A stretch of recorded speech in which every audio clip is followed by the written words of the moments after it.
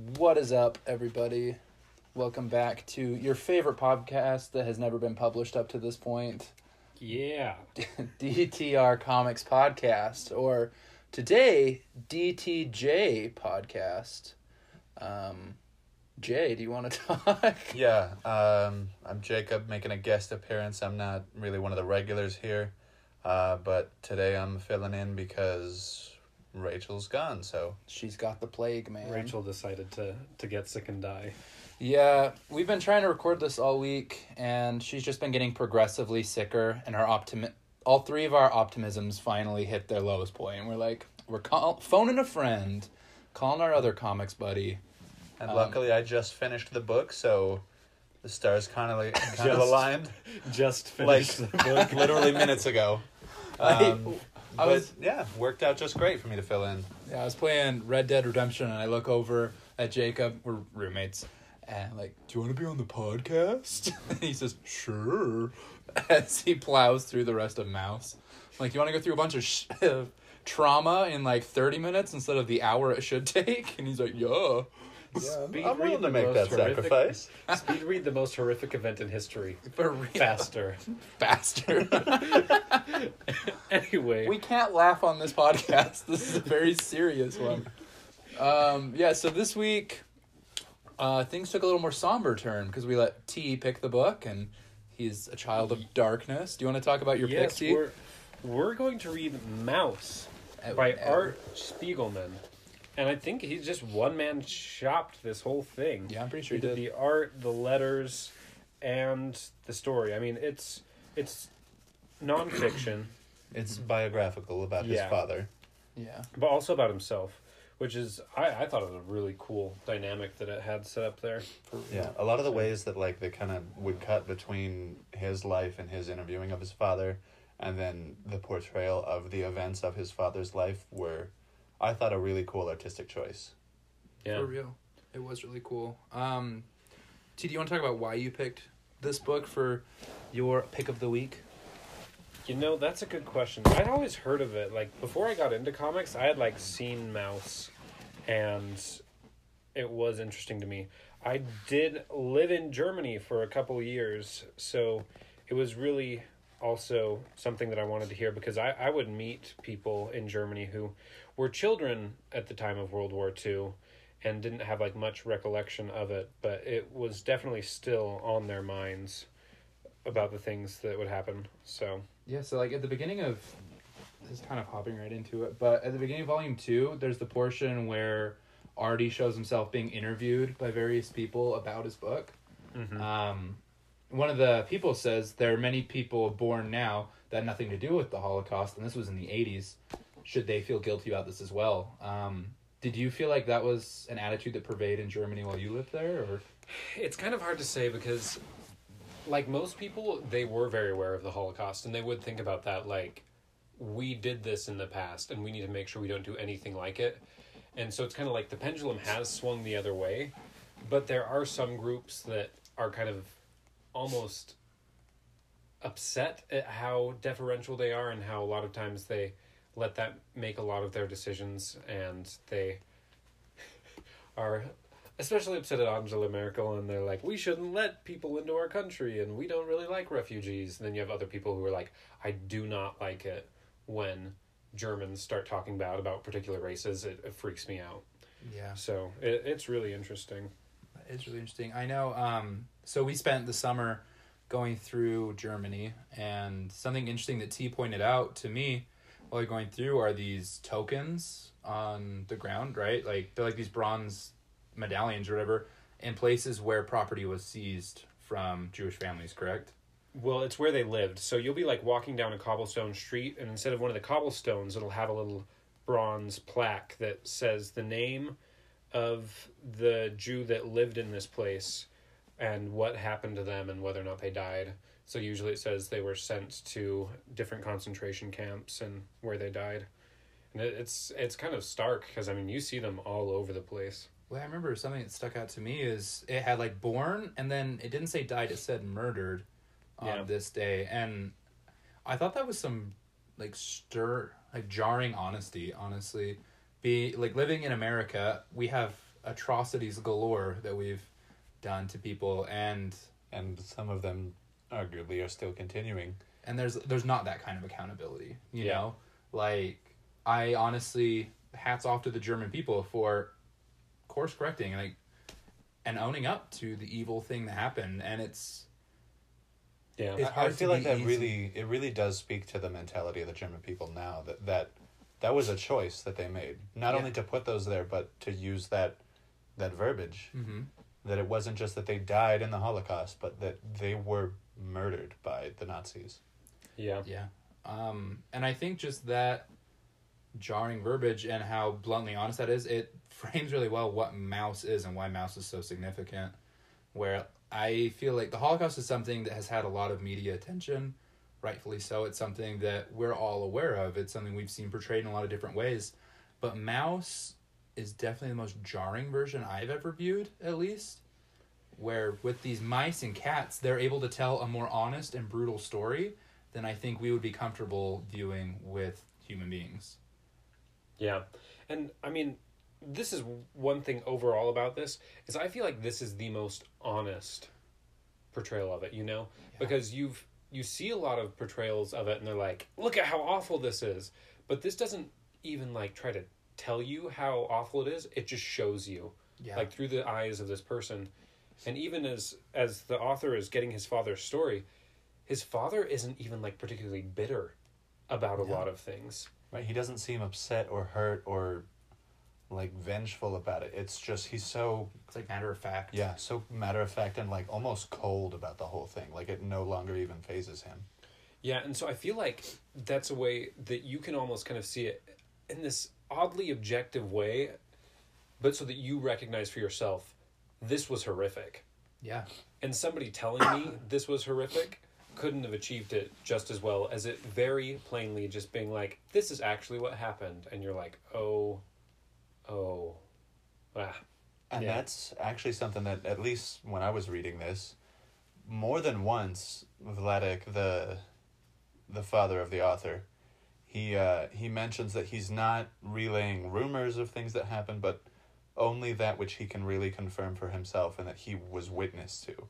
Yeah. So, like, this isn't really even a complete account of, like, what happened. This is just what he, for sure, knew did happen, either to him or those around him.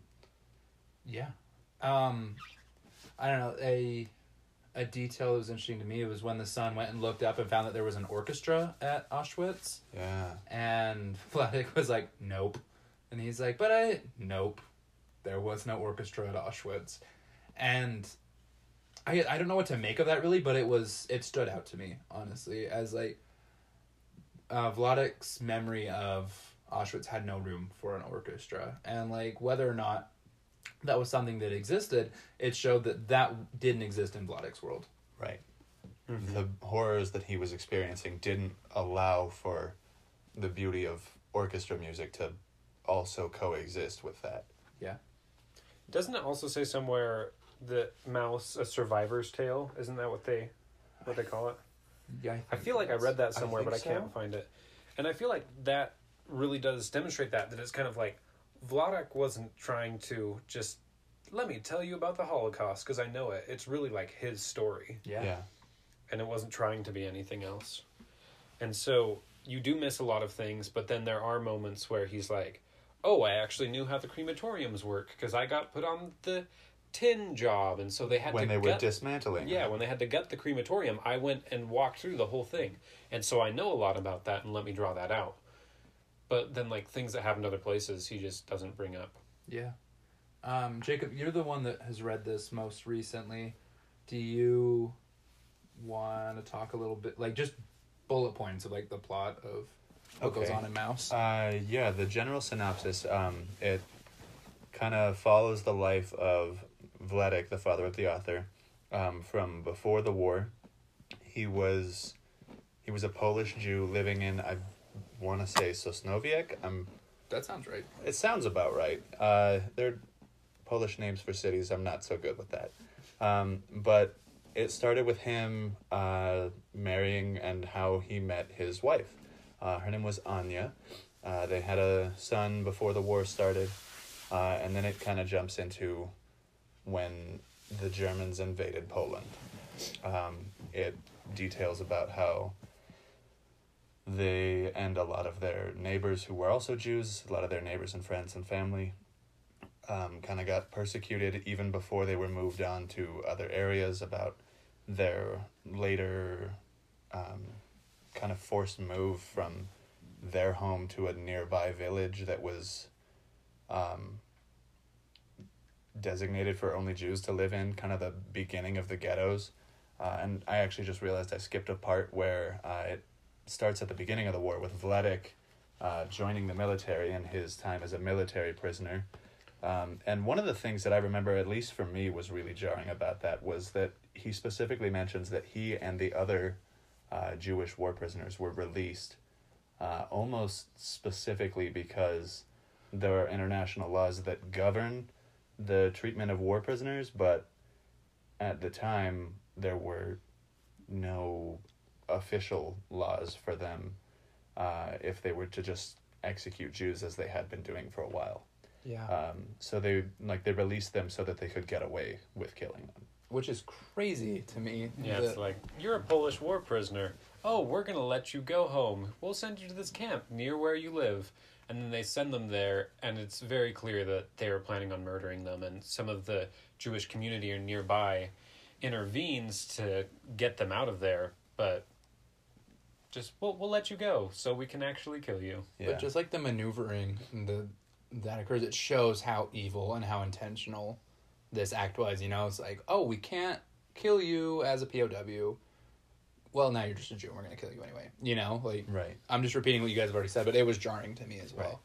Right. Like, it really speaks to kind of the precision and organization of the Holocaust that, I mean, not only is it a horrible thing, but, like, it was carried out with such just cold precision that, like, this is the most efficient way that they could get rid of these people that they didn't consider to be, in fact, people. Yeah. I guess that goes right into the premise of the book, though, that the Jews are, for anyone that hasn't read the book, the Jews are portrayed as mice or rats, and the Germans are portrayed as cats. And it begins with a quote from Adolf Hitler that reads, "The Jews are undoubtedly a race, but they are not human." And the artist, Spiegelman? Yeah. Art Spiegelman. Art Spiegelman chooses to open his book and then portray this world through animals, and the animal that Jews were often associated with during this time. This is a hard book to talk about. Yeah. Like, it's a book that we read, and I'm really glad I read it. But also, like, T mentioned, when I was done with this, T looked over me, he's like, "You look shell-shocked." As I just, like, stared at the wall for a while, because it's so hard to believe that this happened. Right. And not even that long ago. Yeah, no, it's crazy. Yeah, and I remember part of this, like, I was reading it, I was, like, laying in my bed, and you guys probably remember this part, but he describes how there was around, like, when they were living in Poland, the Germans would come every once in a while and gather up a whole bunch of people and just ship them off, and more they did this until there were just going to be no more Jews. And so all the Jews were trying to stay from being taken as long as possible, and so it chronicles that a little bit. But part of it is it says some of the first groups they took were the really old people and the really young people, and so they had all these, like, children who were Jews, and it talked about how a lot of these children, 2 or 3 years old, would just keep screaming and screaming because they were being taken away from their families and their homes. And so a lot of times the Nazis would pick them up by their ankles and just smash them against a wall. That was the first, like, yeah, thing for me in the book. It was just... And I mean, it has kind of like a drawing of this. You don't see the impact, but it's very clear what's going on. And I just remember just, like, putting my hand over my mouth and being like, this is the most horrifying thing. Yeah. Well, and I've part of ever what read. was so horrifying for me about that was, again, just going back to the tone of Vladek as he reports this. And I mean, in the book, it is established that he was speaking to his son, the author, and it was being recorded in kind of like a tape recorder. But the words that he uses when he describes that, it's just that the children couldn't stop screaming, and so the Nazis beat them against the wall by their ankles, and then they stopped screaming. That, like, he just says it, so, like, and there it was. Then they stopped screaming. That was the whole purpose. Like it was almost reasonable.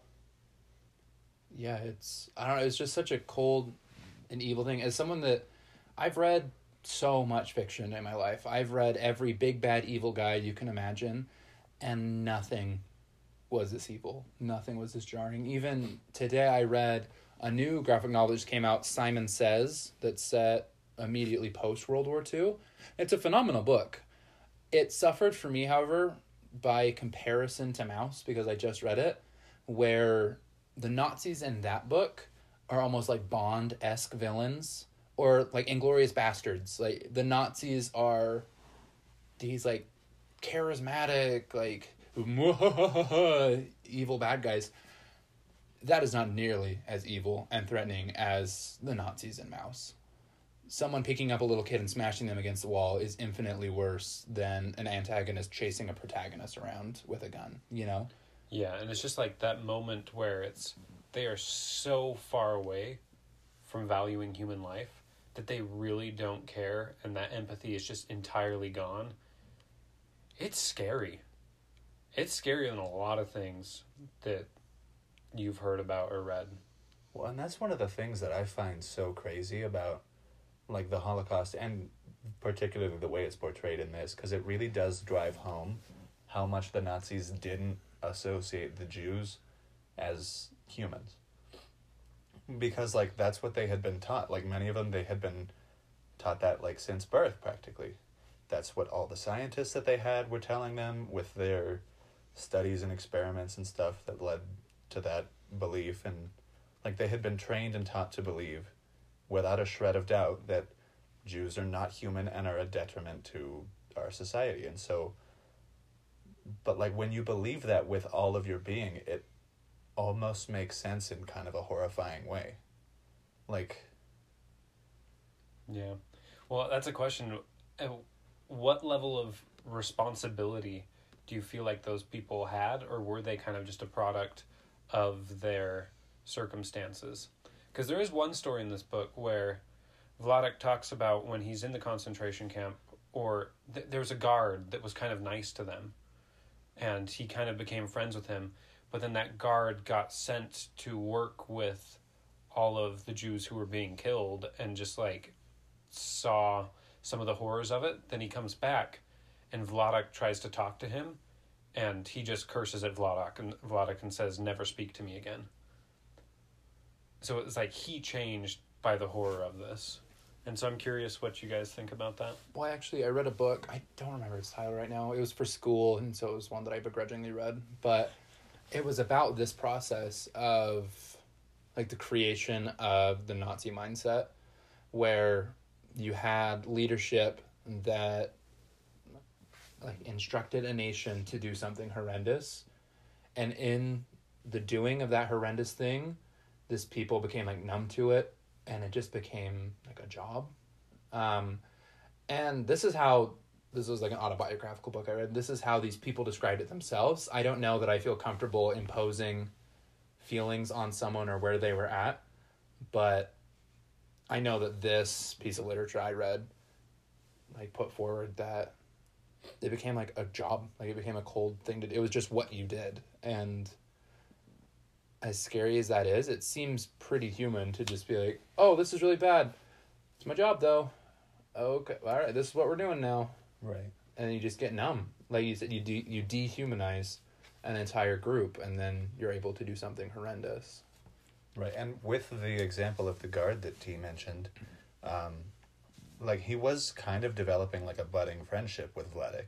Yeah. But then, you know, after being sent to the, like, the gas chambers over there, and working with that process, like, at least the logic that I imagine is that you can't be doing things like that to people like this almost friend that you have, and have both of those feelings still coexist.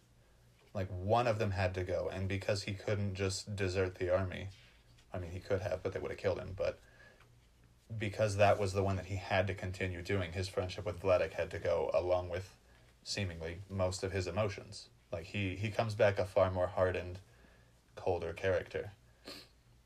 And I feel like that kind of has to happen, which I think speaks to kind of the mounting atrocities that happened throughout the Holocaust, because in the beginning it wasn't kind of the mass extermination that it became towards the end. Yeah. But I think, like, as their horrible actions desensitized them, they were more and more willing to just kind of go the full yard, you know, go the full mile, do all of it, and kill them, burn them, just horrible, horrible things. Yeah. I don't know. The honesty of this book is something that really hit me as well, in not only its portrayal of the Holocaust, but in its portrayal of Artie and Vladek and their relationship. This book doesn't hold punches anywhere. Like, there are times when Artie comes across as an asshole. There are times that Vladek comes across as neurotic or like, racist. Right. Yeah. Do you want to talk about that? That is a really wild moment where, as it's telling the story, so there's kind of two plot lines going on at all times. The author's relationship with his father, recording the story, coming to visit him, hearing everything, and then his father's telling of the story. Later on in the book, the author, Artie, has to go and visit his father, Vladek, and Vladek, he's really sick, and they take him to the store, and on the way back, they find someone hitchhiking, and in it, he's a dog, which is what all Americans are. That sounds weird, just out of context. Basically, all the different races are portrayed by different animals, and so the Americans are dogs, the French are frogs.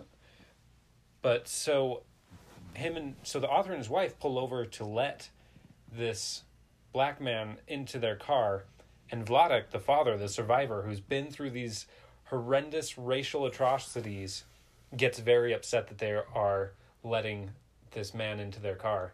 He also tells her to just floor the gas and speed past him when he sees that the guy is trying to hitchhike in the beginning. Yeah, and then he gets upset because he thinks the groceries are going to get stolen. And there's all these racial stereotypes. Right, and grumbled about it in Polish the whole time that the man was in the car. And it's just like, you went through this. You saw what this becomes. Like, your experience is the end of exactly what you're doing. And, like, man, it was just such a jar. I keep using that word, but this whole book is just jarring. Like, it was this moment you were like, whoa, it's easy to hate the Holocaust and still be a racist.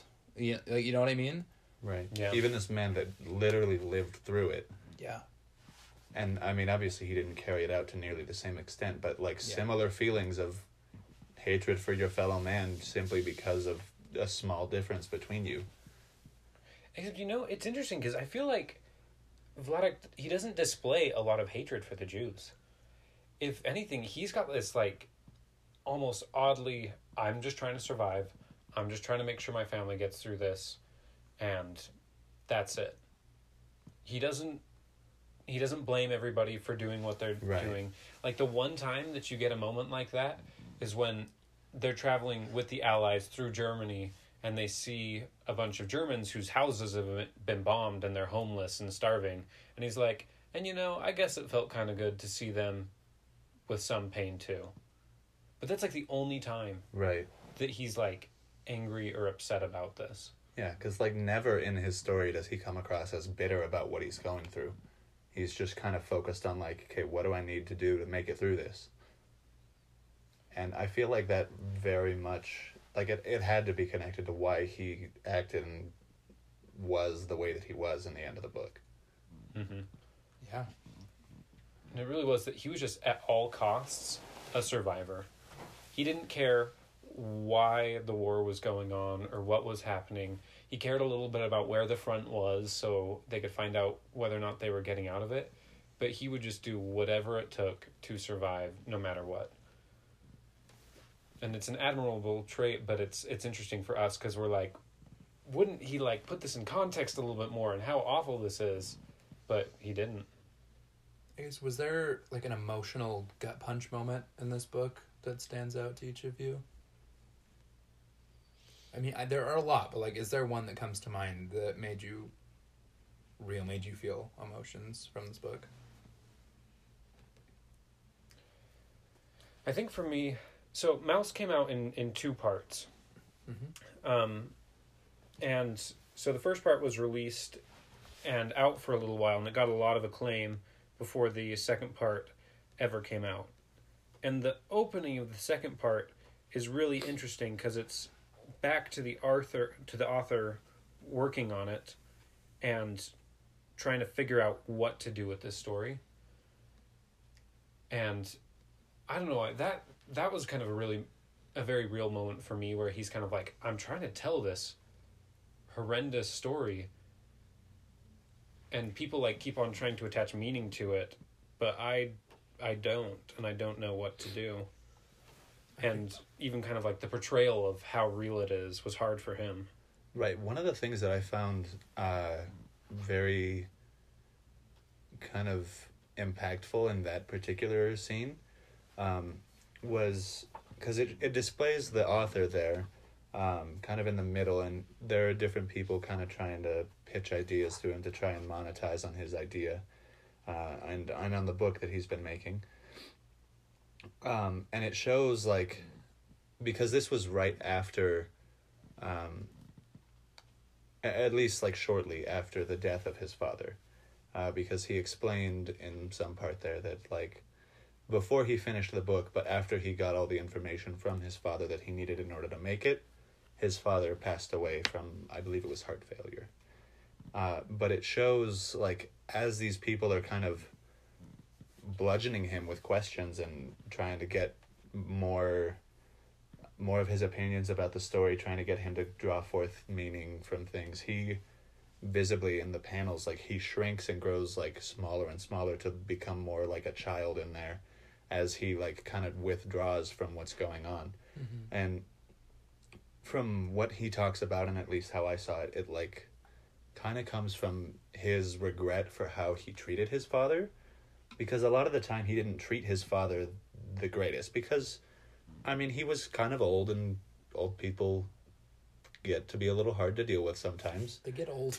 Right, they get old and act old, you know, but, like, I feel like part of it was because Vladek was so kind of changed by what happened, and a lot of the traits that he exhibits as an old man, I feel, are very rooted in the behaviors that kept him alive through the Holocaust. Oh, for sure. Like hoarding food and anything that could even potentially one day prove useful, and kind of being stingy and trying to solve everything himself and be very kind of self-sufficient and self-dependent. Yeah. Which, in an old man who can't really do any of these things and refuses to spend money to get anything fixed, it can be rather frustrating. But the way that Artie kind of goes after him for it throughout the book, I think probably came back to haunt him, and I think that's part of why he was so kind of withdrawn in that part. Because, like, yes, he was grieving for his father, but also, I think, lamenting some of his interactions with his father. Yeah. And it's interesting because you can see why it's upsetting, but you can't blame Vladek for what he's doing, because it's kind of like, he is a bit of a hoarder, but the fact of the matter is that saved his life so many times that he had, like, a thing of cloth when he was jammed into that train station. So basically they stick 200 Jews in a train car, just shoulder to shoulder, body to body, Packed in like sardines, as he refers to it. Yeah, just so many people, and they don't let them out for days and days, and so many people die. And Vladek, so he doesn't get crushed, he has this piece of cloth on him that he pulls out, and he strings kind of from the roof of the car, and he makes Because himself there were like meat hooks. Yeah, he makes himself like a mini hammock in the train car, and is able to sit up out of this crush of people, and he's like one of 25 people of the 200 that survive. Mm-hmm. And he was in better shape than the rest of them because he had access to water, because he could reach the window and like the roof of the car where there was snow and ice.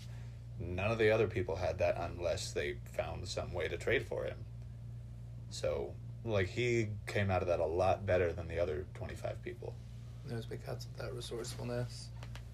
I honestly feel like the one bit of a shift in tone that like made me smile in the midst of all this horror was the scene with the matches. Yeah. With Artie and Vladek. and it's just something really quick. The voice of Vladek in this, like his colloquial English, his grammar, it's so real and it's so authentic and it's so Polish that it genuinely inspired me to speak like an Eastern European during a game of Smash Bros. The night after I finished this book. And that's something that I noticed. Again, I'm not trying to disparage Simon Says by any way, but it's a World War II thing I just read after Mouse. That's something that I was missing while I was reading Simon Says. I was like, no, like, talk like you're from the place. Right. Like that was added realism that brings. Yeah, it was so stirring. I heard Vladek's voice in my head. I felt like he was telling me the story. But just how upset he gets over the fact that his son utilized a second wooden match when he could use a paper match, or he could have just found some other way around not using a second of 50 matches. It was funny, honestly. And the really funny part about that is Mala, Vladek's second wife, is like, he leaves a burner on the stove on all day to light the matches or light things because the utilities are part of the rent, so he won't have to pay for the gas. And so it's kind of like he is being wasteful. He just leaves a burner on the whole day, but it's not wasting anything of his. Yeah, he won't have to light a match to light the burner. He's just got it ready. Yeah, it's gnarly, but I don't know. It's part of the charm is how human everybody is. Right. Was there an emotional bit for you, Jacob? I mean, the interview scene is definitely pretty up there. But I think for me, maybe one of the most kind of emotionally impactful parts was like near the very end, when Vladek, like, he'd kind of been liberated, the war was over, he was trying to find a way to reunite himself with his wife, and he came across like a picture booth. I don't remember the exact context. Yes. But it was some sort of photo like shop where they had the opportunity for people who I assume it was probably geared more towards the soldiers, for them to take photos of themselves to kind of commemorate their time in Europe for the war and kind of have souvenirs. But what's really kind of crazy about this scene is as they're going through all these photos from like Vladek's family and his wife's family, they come across a photo that Vladek took of himself to send to his wife Anya to kind of have proof that he's still alive, which, as it describes it here, it was in a uniform, a clean one, like the ones that they had in the concentration camps, with, you know, the stripes and the buttons and the little hat that they wore in the scenes. And they include the photo in the page that you see, but it's just really strange. Like, it's such a foreign concept that he would want to have a commemorative photo of himself in the concentration camp uniform that represented about a year, I think he said, that he spent in Auschwitz, and that he would want a photo to commemorate that horrible time of his life. It was so kind of shocking to me. Yeah. Because most of us, you know, when we go through difficult times, we kind of try to just bury it inside and ignore it, you know, move on, power through. But he kind of like claimed that for his own with like the picture there. Like, he kind of retook that time of his life. And I think that shows a lot of like kind of who he is as a person. Yeah, that honestly was one of the moments that really struck me as well, that he would want to reclaim that situation, that he would want to have a picture that made him the owner of that memory and of that event rather than a victim of it. Yeah. I think it showed a lot of strength of character, but also like a very interesting just human trait. Yeah. Like the way that he could cope with the fact that had all happened was like by having a picture of it. You know, that's crazy. The bit that struck me the most, honestly, it comes out of personal experience. I had the opportunity to go and spend my summers in Israel participating in an archaeological dig with a number of people native to Israel. I'm excavating a synagogue, and so I'm pretty seeped in Judaism. I myself, I'm not a Jew, but I have a lot of love for the Jewish people. I spend a lot of time with them. I am studying the Hebrew Bible in college, and for this last season, while excavating, my boot fell apart. Like, the sole of my boot fell off, like, day 2 of the dig. And, I mean, I'm a broke college kid. I was like, well, that's... I guess I have no sole to my boot. But this man, his name's Mickey. He lives up in northern Israel. He's the handiest guy I've ever met, and he's, like, a good friend of mine at this point. He offered to help me fix my boots. And so the portion in Mouse where Vladek goes to be like a shoemaker, a cobbler, was really touching because the way that he showed how they mended boots was the exact way that Mickey mended my boots. And so it was like this weird meta moment where I was like, we keep talking about how the Jews were dehumanized in this event, like, but it was such a humanizing moment for me, where I was like, that's just like my friend. That is exactly like my friend that saw me in need and helped me fix my boots in this really clever way. Like, what, I don't know, it made me think, like, what would I do if, like, Mickey was in Auschwitz? You know, like, just saying that sentence makes me feel ill. Like, I don't even want to utter that, and I don't know, it made me sit there for a second, honestly, and just, I couldn't think anything, I just had to sit there and dwell with that this really happened. And I feel like more than any other media I've taken in, more than any history lesson, this book made the Holocaust real. And yeah, it's pretty crazy that with that humanization comes a lot of emotions. I guess the only other time that I felt similar to that was at, like, the Holocaust Museum in Israel, because they have one in New York, but they also have one in Israel. And there's a really special place in that museum where there are a bunch of lights all around and then mirrors everywhere. And so with between the lights and the reflections, I think it's something like 3 million lights are visible in that room. And it's one light for every child that died in the Holocaust. Oh. And it just says, like, the name of the museum is a name and a place, because that was the promise given to Abraham and his children, that they would always have a name and a place. And so something that the Jews have done is create this memorial, this museum, where all the children that died in the Holocaust get a little star, like that was promised to Abraham, that his children would be as the stars. And that's the only thing I can think of, honestly, that had, like, the emotional impact that this book has. Where it's real there for a minute, and you realize, like, the sheer magnitude of what happened, the evil of what happened. And there's almost nothing you can do with that emotion, honestly. You just have to sit there and vow to not be the kind of person that would perpetuate anything like that. Yeah, and that was actually going to be my next question. How much did this book kind of, like, make you think about yourself and think about what it means to be human and kind of see this thing that's almost kind of like our inheritance as a race? Did it make you think about yourself? Yeah.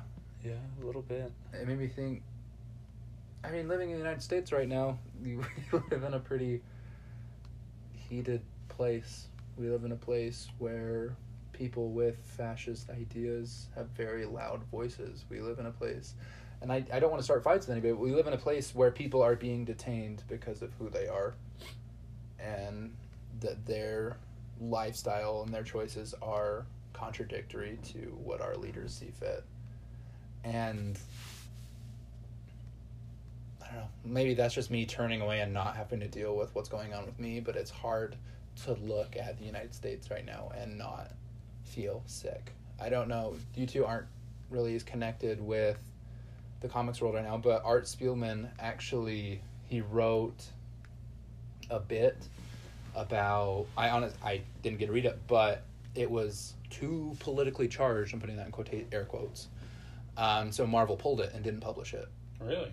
Yeah, just about like his book and how the current world worries him, and he wrote a piece that was too politically charged to be published, and that's hard for me to hear. You know, it's hard for me to deal with.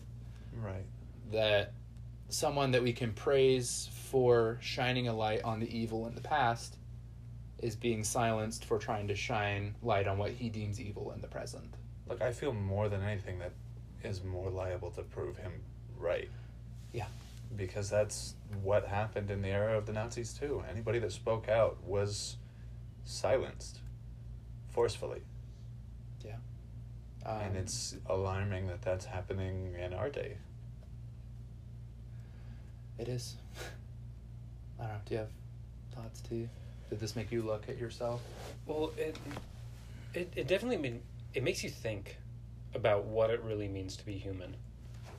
Because it's kind of like, I personally believe that, like, humans are generally good, but the fact of the matter is we're capable of a lot of bad, and we have to be aware of that, you know? Where it's like, we do a lot of good things, and there are a lot of moments of, like, triumphs of the human spirit, but there are these moments that are just testaments to when we're bad, we're really, really bad. Mm-hmm. And it really makes you think, like, how do we avoid that? How do we be better and choose to be good? And it's interesting, and I kind of agree with what the author says when he's in the book, when he's talking to all of the reporters and people that want to commercialize the book. Somebody says to him, I really actually want to find this and read this, so it's really interesting. It shows him drawing and thinking about this whole thing, and it's just his desk is on a mountain of bodies of different mice, and you can kind of just see the weight where he's like, I'm writing this story about the Holocaust, and there's so much pain that came from this, and he mentions feeling depressed. And then all the reporters show up and talk to him, and somebody asks him, tell our viewers what message you want them to get from your book. And he's like, a message? I don't know. I never thought of reducing it to a message. I mean, I wasn't trying to convince anybody of anything. And I think that's a really interesting thing, because it's kind of like, I don't know what the conclusion is.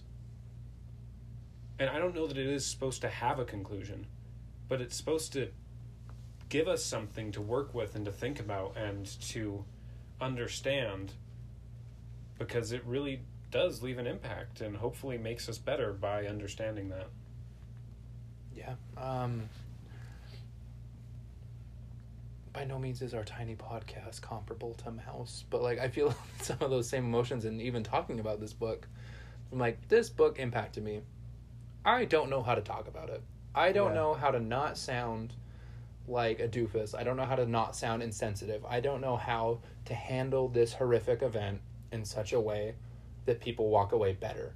Right. You know what I mean? Like, we can't really do it justice. No, like, I can talk about my feelings, I can talk about what happens in that book, but I can only hope that other people then will want to read it. I don't want anyone to be like, oh, Dallas is such a jerk. He said this about this. I don't know how to handle this material. You know? Like, I like to think that I'm an empathetic and kind person, but I don't know. I don't know what to do with this information. I don't know how to make people's lives better with it, other than just saying, read this and let it impact you. Right. You know what I mean? I would group it with there's a small list of things that I feel probably every person should kind of experience or see or read that I feel kind of can help you see things in a new way. For me, one of the first ones that made it on that list was another Holocaust themed piece of media, which was the movie Schindler's List. But I feel that the book Maus definitely would be up there. That if you haven't read it, I would definitely recommend it very strongly. Yeah, me too. Feels like it's like part of being human. Yeah. Just as a cautionary tale, even. Like, this is what happens when you choose to be a bigot. This is what happens when you choose to harbor prejudice.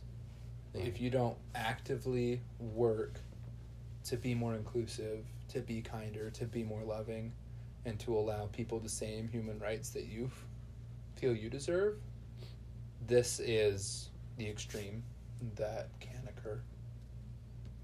Yeah. Man. Yeah, this podcast was a lot heavier than our Mr. Miracle podcast. No jokes this time. Yeah, no, none. I'm someone that jokes on everything, and I got nothing. Yeah. Do we have anything else we want to say about Maus? I think that about does it. All right, well, Read it. It's and let us know what you think. Yeah. Again, we didn't really do this at the beginning, but I'm Dallas. I'm T. And I'm Jacob. And this has been this week's version of DTJ Comics Podcast. Rachel should be back with us next week when we read Essex County and bawl our eyes out for different reasons. This podcast will never be fun again. Get ready to get... It really is. It's like we started, it's like Batman just going and finding a murderer. Then it's like, oh, trauma last week. And now it's like Holocaust. And next week it's like family issues. I promise we'll get back to something fun. We've just... School just started, so we needed to feel pain. We need catharsis of our own. Yeah.